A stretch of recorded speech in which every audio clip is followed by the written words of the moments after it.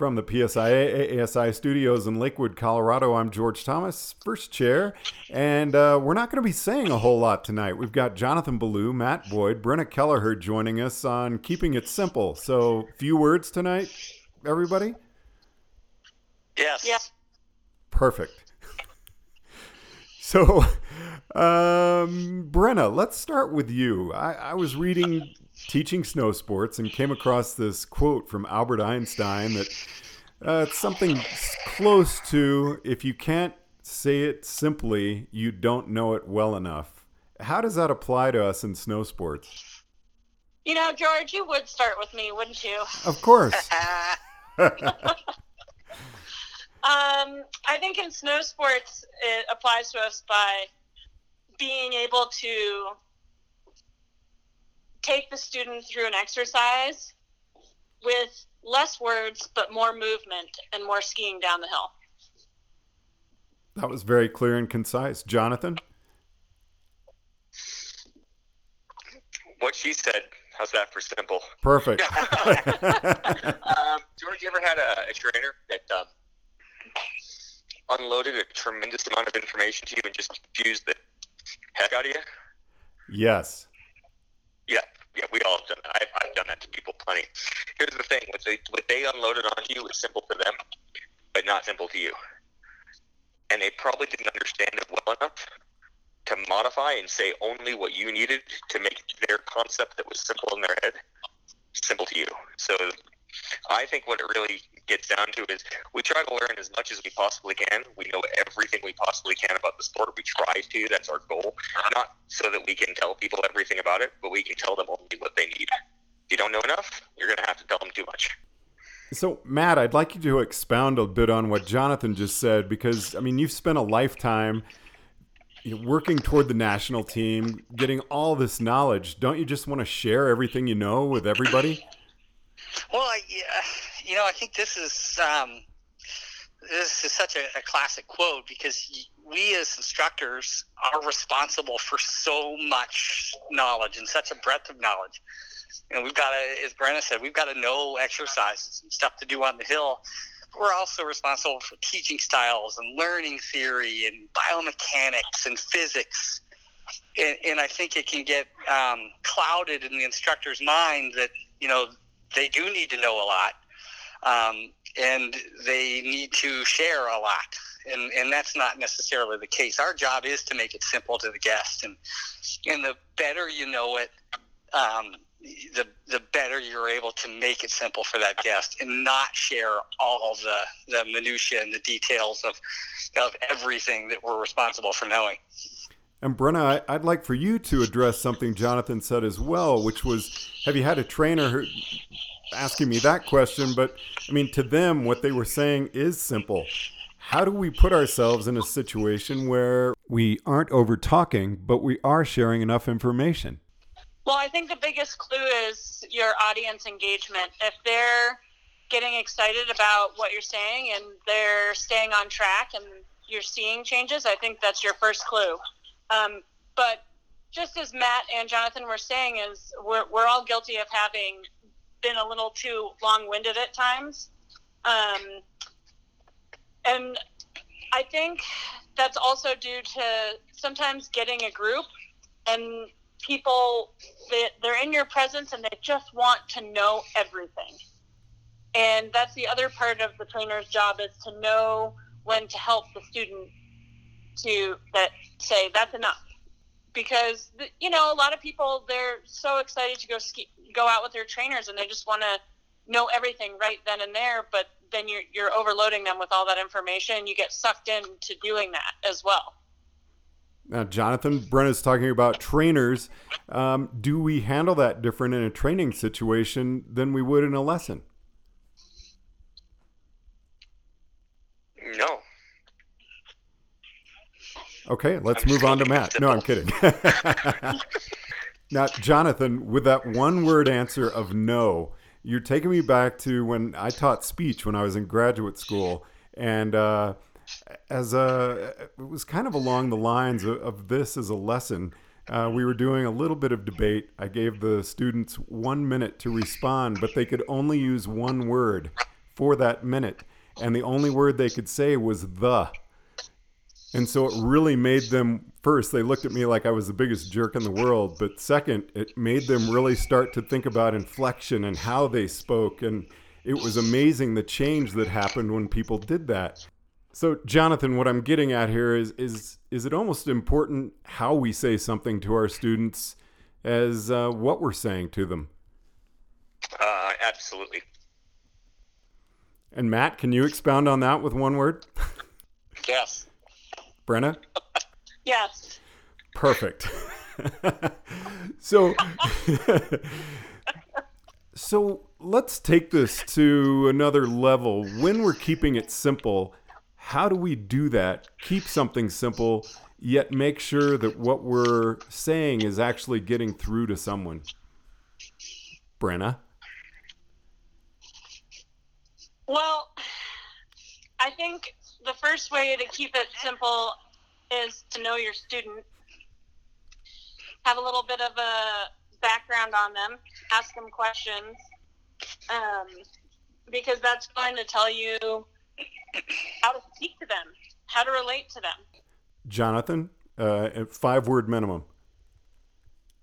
5-word minimum? I can definitely go longer than 5 words. That's not a problem at all. I agree with what Brenna said. I'll just add a little bit.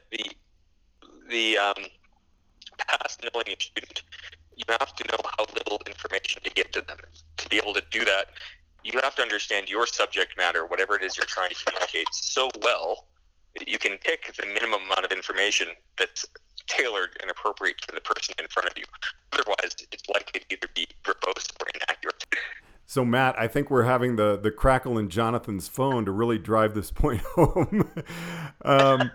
Again, how it's so tough to do this, and we talk about it a lot, but I mean, I've gone out on trainings and I'll ask someone to describe a certain part of a turn, whatever the teaching task is, and ask them to do that in as few words as possible, and I'll videotape them.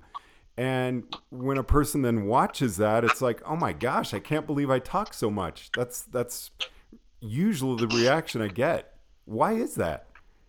Well, it's funny. We're talking about teaching skills, but to me, this is why I'm so glad that within the Learning Connection, we break out people skills. Because that person, that individual that you're talking about, recording them in their teaching, if they can become more self-aware of what their tendencies are, then knowing what their tendencies are, they can start to manage that. But also, it's not just the self-awareness, it's the social awareness. I think when we're at a bar or we're in a social environment, we can tell when we're boring people, or we can tell when people don't understand a thing that we're saying. But sometimes when we're out, whether it's in an exam or it's actually teaching a guest, we're so caught up in what we're doing that we miss the social cues that we get back from them that tell you that, yeah, I get it, or I don't have any clue what you're talking about. And that piece, I think, is going to help us as instructors down the line, becoming more aware of our tendencies and becoming more aware of the reactions coming back from our guests. I like what Matt just said about social cues. How can we pick up on those, Brenna, when people are wearing a helmet and goggles and it's hard to see facial expressions and things? I think the best way to pick up on it is to see if they're actually engaged. Even though you can't necessarily see their eyes, their body language will say a lot. Jonathan, could you expound on that a little bit? I don't know if there's much need to. What Brenna said is pretty spot on. Body language tells you a tremendous amount, and it can tell you as much as some of the finer details of facial expression as to engagement. And Matt, I guess another way you can tell is if people are actually asking questions about what you're saying, or they're actually performing the way you're asking them to move. Right. Are they asking questions? Are they just past the point of asking questions because they're so far lost that they're just cold and shut off? Do they lean in when you speak? Do they nod when you speak? Does their facial expression change if you can see through their goggles? And like you said, does their performance ask questions? Does their performance say, okay, they get it? Or does their performance say, yeah, no, they don't get it? So those are things to watch for. And I think Brenna hit the nail on the head. That nonverbal communication speaks loud and clear.